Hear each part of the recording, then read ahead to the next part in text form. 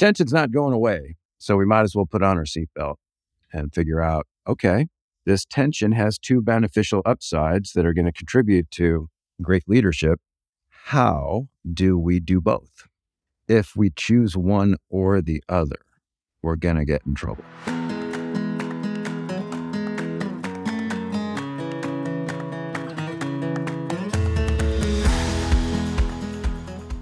In her book, Conversational Intelligence, Judith Glaser wrote, "To get to the next level of greatness depends on the quality of our culture, which depends on the quality of our relationships, which depends on the quality of our conversations. Everything happens through conversations." Welcome to Conversations, powered by Quantuvos.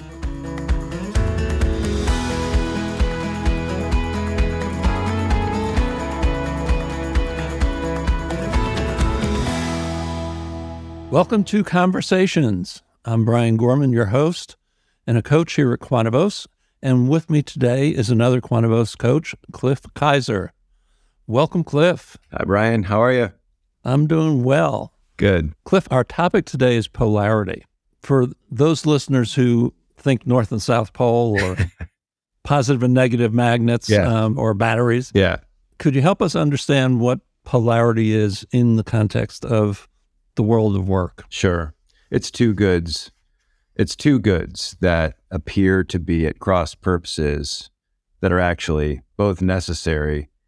And not only are they both necessary, they're interdependent with each other. They're part of an energy system that's actually very predictable. They show up as a pair, typically. So that the definition of a polarity would be an interdependent pair that has two pole values that rely on each other over time to achieve some greater purpose. And that this simple metaphor that we like to use just because everyone, gets it quick to snap is inhale and exhale. I mean, they just show up as a pair. They both serve unique functions. You inhale, you get oxygen. Exhale, you get rid of carbon dioxide. You can't do just one. If you try, I can promise you, you're going to get in trouble. So in leadership, these polarities show up. They tend to show up in pairs. Obviously, there are interdependencies of more than two, but they tend to come into our awareness as a choice between two alternatives, both of which are good, which is what makes the tension difficult. I was actually having a conversation with a woman leader this morning, and she was talking about the need to be assertive. And at the same time, she says, that's not how I'm wired. I would really like to be more cooperative and supportive of people, but I keep finding myself in a tension where if I'm too supportive, I get taken advantage of. And so I've got to be assertive. Yeah, I'm sure that's a unique challenge for you. And I suspect a unique challenge for women leaders in general for a variety of reasons we won't go into. But I said, if you'd like, if it would be of help to you, we could map it out. And it only take us a few minutes if you want to explore that. So we actually mapped the tension of this polarity the same way I just did with inhale and exhale. And I said, what are the benefits of inhale? What are the benefits of exhale? And instead of saying, get oxygen and get rid of carbon dioxide, she said, well, I can hold people accountable for performance on the assertiveness side, and I can mentor and I can support them, in the more kind of cooperative side. And she said, but the problem is when I'm assertive, I'm afraid I'm going to be viewed as overbearing. And when I'm supportive, I'm afraid I'm going to end up being taken advantage of. So you can see how if you overfocus on inhale without exhale, you have too much carbon dioxide. If you overfocus on exhale and neglect of inhale, you got a lack of oxygen. So the tension's not going away. So we might as well put on our seatbelt and figure out, okay, this tension has two beneficial upsides that are going to contribute to great leadership. How do we do both? If we choose one or the other, we're going to get in trouble. So we have to figure out as leaders, first of all, it was interesting that she identified her general preference. I'd like to be over here, but leadership requires, especially with some people, that I have to do this other thing that's not really how I'm wired. So there's a recognition of natural strengths that we can own and we can keep. And then the other upside pole tension tends to be the growth edge dimension that it's not as easy. So it's kind of like being left-handed or right-handed. You probably have a preference. Some people are ambidextrous, but most people, when they go to reach for the pen, they go with their preferred hand and they write with, preferred hand, and they get good at it. It's not that they don't use their other hand, but there's a natural preference, just easier. And so the fact that we have this default is not a bad thing. But from the standpoint of values, it can get us in trouble because we tend to overuse a particular value to the neglect of the other value. That's what gets us in trouble. One last thing I'll say about that, because there's an actually very, I think, fascinating point that came into my awareness about 15 years into learning this methodology. And what it was is that there's actually, you've heard that saying, every strength taken to an extreme becomes a weakness. It's actually not true. There's no downside to a strength. The strength is the strength. What gets the strength in trouble is the neglect of the other interdependent pull to that strength. So there's nothing wrong with the strength. It's the strength without the other side that leads to that limitation. And it works on the other side as well. So if you just look at something as simple as, say, structure and flexibility, there's nothing wrong with structure. Structure is great. It's the structure to the neglect of the flexibility that gets you into the rigidity. Or it's the flexibility to the neglect of the structure that gets you into chaos. But there's nothing wrong inherently with flexibility or structure. It's the neglect of the other pole that it's interdependent with that actually causes the dysfunction. And that was a huge revelation to me about why it's important for leaders, teams, organizations, and coaches to be aware that values come in pairs. I mean, it's important to just recognize that for every strength value, that somewhere in there is an interdependent strength value that is connected to that, just like inhale and exhale.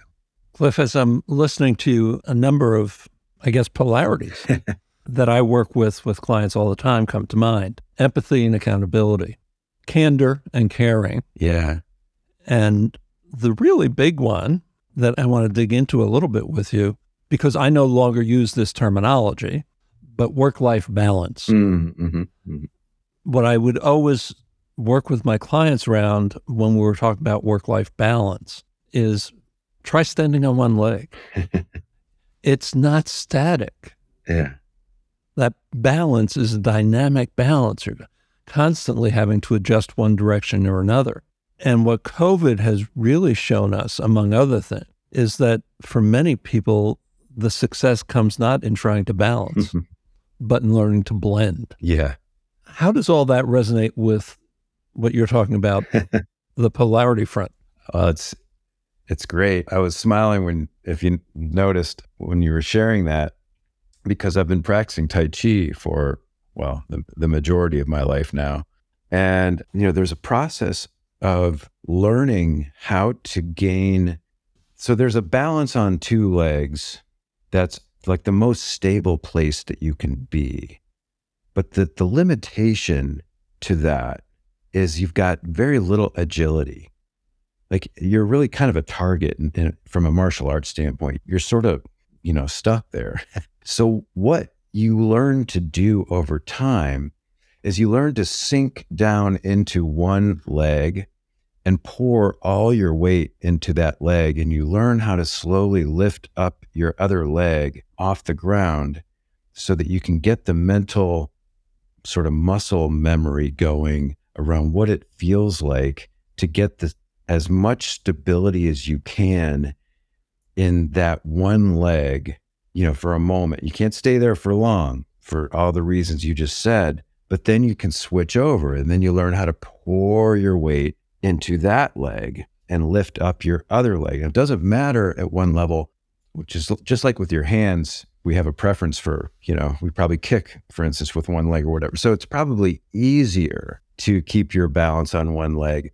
But as you learn to shift back and forth and hold this balance on one leg and then the other leg, what you're developing a capacity to do is to gain agility. So there's stability, the most stability that you can get in both legs. And then there's an agility that comes through the ability to hold your weight on one leg or the other.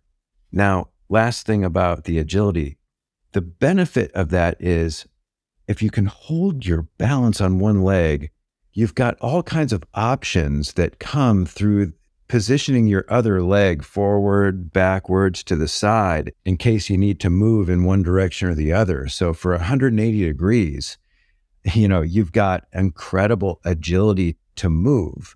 The downside is we're not as balanced in one leg as we are with two. It's just kind of a reality.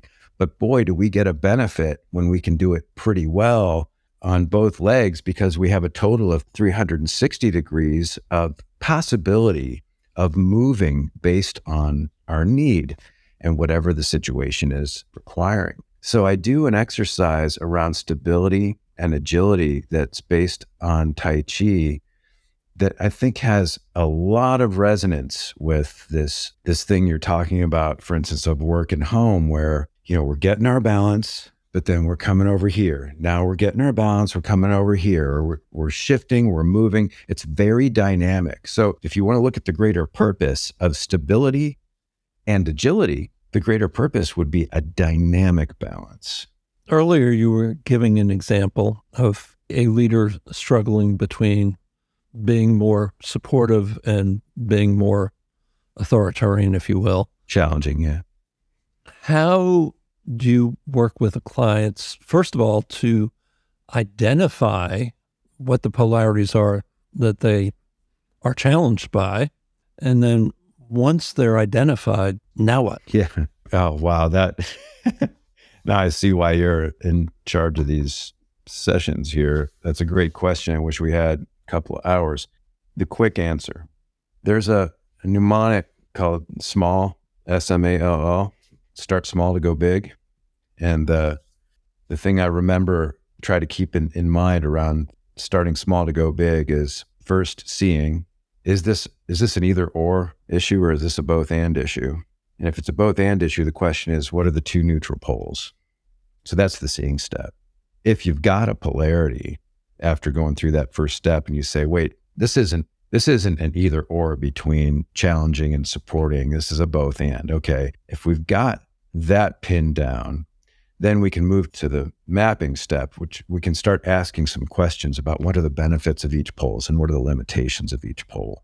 So we can spend some time there exploring what's the predictable dynamic at play that works exactly like inhale and exhale, the two upsides and the two downsides and the greater purpose and the deeper fear. We can just, we don't need to ever mention polarity to the client, but we can definitely, if we understand a little bit about polarities, we can use the mental model in our head to inform the questions.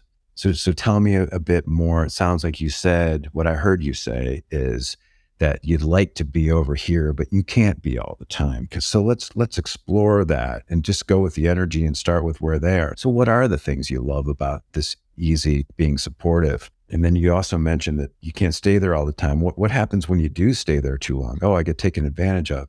And so you're saying you needed this other side. Tell me more about the benefits of challenging. Well, I get the results that I am expecting and that I've set out some expectations about. What happens if you overemphasize that challenging without the supporting? Oh, well, people think I'm, authoritative or rigid or, kind of a jerk, whatever. And that's not me. All right. So we've actually then in that mapping process gotten a little bit clearer about the dynamic. And then in the A, assessing, SMA, small, the A is, so how do you think you're doing? How do you think you're doing in that process? Oh, I'm down here, I'm over here. I think I do pretty well. I'm not sure everyone else thinks I do. How would you know? Blah, blah, blah. So we can start talking about the assessing and learning from that self-assessment. And then we can start moving into what would be some steps you could take that would help you accomplish support and challenge in your leadership, perhaps in a real situation or something? We can begin to explore some experiments. And those experiments typically will be most challenging around their less preferred pole. There will be less resistance to those experiments if they know that they don't have to lose their preferred pole. So usually the way these tensions get off track, Brian, is smart people who probably got into leadership because they're great problem solvers. When they experience these tensions, they treat it as an or. I was going to say just that. This is a both and, Yeah. not an either or. It's so easy, and we all do it. It's so easy. I've been working with Barry Johnson since I hired him in 2006, and it does not cease to amaze me how, with all the benefits that I have had in learning from him and helping to advance the theory and the technologies and our resource platform and the 2 books that we've written under the auspices of our organization, and getting to work with the guru Barry Johnson every week, I can still completely screw these things up just because it's so easy to be blind to what comes so easy to us in terms of our strengths. And we get really almost immune. Talk about immunity to change. We get immune to the downsides of our preferences. And the more we get immune to it, the more we hear about that immunity or that blind spot from other people who tell us we need to be more of the other thing, which triggers the fear of the downside of that other thing, which is another part of the immunity change situation. That fear of it's not the upside that's the problem. It's the fear of the downside of that other pole that actually is triggering for us. And there's also a subtle assumption that if we do that other thing, we're going to lose the thing we love. It's going to go away. And that's partly rooted in this either or mindset. Yeah. I would like to go back to just very briefly the acronym first. Sure. So see the interdependencies, map the tensions, assess the tensions. What are the 2 L's? Learning tends to go hand in hand with the assessment. By the way, mapping tends to go hand in hand with the seeing. So if you've got a polarity, mapping's the next logical step. Once you've mapped a polarity and you see how the dynamic works, the next logical step is to say, how are we doing? And the next thing that happens after we start self-assessing or actually having others participate in assessing our performance, we learn. We learn from it. So the first L is learning. Sometimes that learning is welcomed and appreciated. Sometimes it's resisted, but it's less likely to be resisted if people have a more complete picture of the tension, because they'll give themselves some grace that it is rather easy to get in trouble by over-focusing on a strength. I would not be the first person who's ever done that kind of thing, right?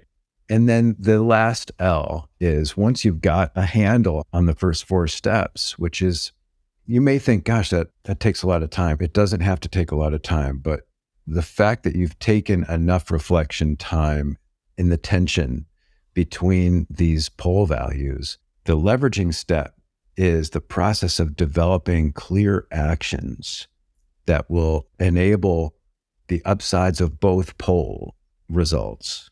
And early warning signs, which every time I say early warning signs, I get a little bit of like a little butterfly in my stomach, because early warning signs really, it's the hardest dimension of the 5-step process to really get right. Early warning signs are measurable indicators, the types of things that you can actually count. Like you could capture it on a video or an audio that tells you that you're starting to get into one downside or the other before it becomes a major issue, before it becomes a problem. And in my experience, early warning signs, I mean, they seldom exist in organization. Well, they do, but they're not tracked. They're not really paid enough attention to. They're kind of carping at the water cooler sort of thing. And if they were tracked, it would keep us out of the downsides of one pole or the other. And it requires us seeking feedback and asking hard questions about how we're doing as leaders and teams and organizations, and then self-correcting when we hear about it, when we hear that feedback. So the early warning signs, if they're not there, it's just like not having any guardrails at all. Actually, guardrails would not be the good metaphor. When I think of guardrail, I think of guardrails on a highway. Notice now they have built a new thing on highways where in the shoulder lane, they have these strips now that are like every 10 feet. And so if you start to bump over into the shoulder, you actually hear the rumbles before you hit the guardrail. Early warning signs are more like the rumble strips that keep you from smashing into the guardrail. If we had those 50 years ago or 25 years ago or 10 years ago, we probably would have saved a lot of lives. And it's the same thing with early warning signs. It's like we could have avoided a boatload of unnecessary pain around the tension between, say, structure and flexibility if we had guardrails or rumble strips in the downside of each pole. So if we're getting feedback about, are you experiencing me as rigid or are you experiencing me as ambiguous? We could have some conversations about, the intention. Sorry, that's my impact. I appreciate you sharing the feedback. My intention is that I'm trying to clarify my expectations on the structure side so that I can give you the freedom to be and empower you to do your work in the way you want to do it. And so that I'm not a micromanager, but I'm afraid that if I give too much support and freedom, I'm not going to get the results that I need. And so notice there's a conversation happening here that might not otherwise happen through the prompting of the feedback that's generated by the early warnings. I'm thinking of a polarity that came up with a client a little bit ago, where the individual is seen by some as confident and others as a jerk. Yeah. How do you begin to identify the upside of being seen as a jerk? Yeah. It's interesting that in the framing of that question, we're almost required to talk about others. There's like this self and other dimension, which is a polarity in and of itself. It's like the smallest network that you can think about is it's the dimension between self and other. It's two people. It's the interpersonal dimension. So how do we know when our impact is perhaps different from our intent? Well, we get feedback from people. That may be about us. It also may be about the giver. The ability for self and other to have a productive conversation about our intent and impact with one another is an important dimension of capability and capacity to get along. And if we are framing the tension between self and other as self or other, we're in trouble there. And then whatever the tension is, let's just say it's this one that we were talking about before around structure and flexibility. If we're framing that as an or, you can see how this situation goes south fast. What comes to mind as you're saying that, Cliff, thank you, is Judith Glaser's levels of conversation. Mm-hmm. Mm-hmm. Self and other is a positional conversation. And I'm being a jerk because I'm sticking to my position. Yeah. Yeah. And the next level up of conversation is self with other, co-creating the solution. Right. And it's a different relationship. So maybe the polarity is in the nature of the relationship as I'm listening to you and thinking about it, rather than how people perceive me. But am I in positional relationships, which have upsides and downsides? Yeah. Or am I in co-creating relationships, which have upsides and downsides? I'm appreciating your skill at this interviewing process, because a lot of the tools and processes that we learn as coaches are, I'm sure you've gone through multiple certifications. So there you flagged hey, this sounds familiar around this conversation on, Judith Glasser's got this wonderful methodology around, conversational intelligence. And she's got these 3 levels. She's got the positional, which I think is actually level 2 around advocate and inquire. And then, but there's a level 1, it's transactional. It's around ask and tell. And then there's a level 3 it's around share and discover. That's more transformational. Now, if you're a leader and someone's saying, they're coming to you and they're saying, how do I do this? There might be a right way, and there might be some serious requirements of doing it that way. So it's not really negotiable. You're working in healthcare, there's a protocol for something. If you don't follow the protocol, someone dies. So it's like, I'm asking, it's a transactional ask, okay, tell. So there's a good reason to leverage the polarity of ask and tell, not in every situation, but in some. And then others, there's actually a little room to maneuver. And so I'm advocating for my position. I think we should do something this way. Someone else says, well, tell me more about that. I'm going to inquire about, why do you think that? And I say, well, this way. Well, here's how I see it. I'm going to advocate from my point of view here, because this is my experience. And I'm able to say, well, say more about that. What happens if this, or what happens? And we're basically having this, it's an exchange of power, essentially, is what's happening in the advocate and inquire. We're both coming in, standing in our own voice and our own power. We're able to actually have this conversation and hopefully come out with the best decision, where the power differential doesn't get all messed up because of some, kind of screwed up hierarchy, that's present, or, some, frankly, I don't want to open up too big a can of worms in this conversation, but this is where historical power and privilege could also completely screw up the polarity around, gender or race or national origin, or, whatever, age. The whole age demographic situation that we're experiencing in the workplace. So if there's a true greater purpose of, let's come out with the best decision in service of ourselves, our team, the organization, our clients, and we're able to stay in it and not let power for one or the other be the only determining factor, then we can come out with a better solution. And my hunch is that there's probably some level 3 stuff going on in there around sharing and discovering, this transformational conversation, which is her level 3. Notice there's 3 polarities at play here that are situational based on the particular dimension of the conversation. And so if you're going to have conversational intelligence, she doesn't use the term polarity, but it's interesting that she lays it out in 3 pairs around level 1, 2, and 3, ask, tell, advocate, inquire, and share and discover.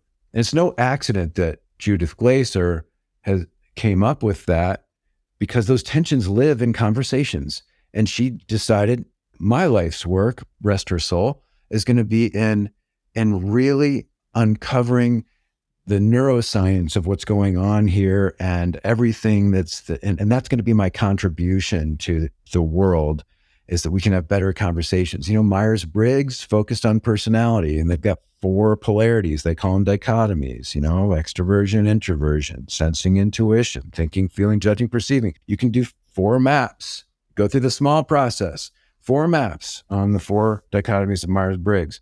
You do the same thing with Jim Collins' good to great. He's got his tensions. He calls them level 5 leadership. And one of them is the one you mentioned, confidence and humility.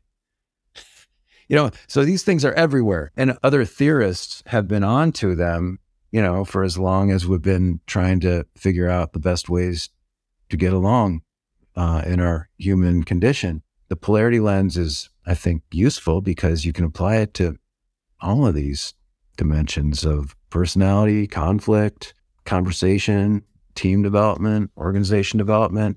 We just launched a new nonprofit a couple of years ago called the Polarities of Democracy Institute. So we looked at some key polarities that are inherent to our democracy. They're baked in, right there in the Declaration of Independence. We hold these truths to be self-evident, that all people are created equal, and they're endowed by their creator with certain inalienable rights. Above them, life, liberty. So liberty and equality, right there, poof, laid out. as a pair.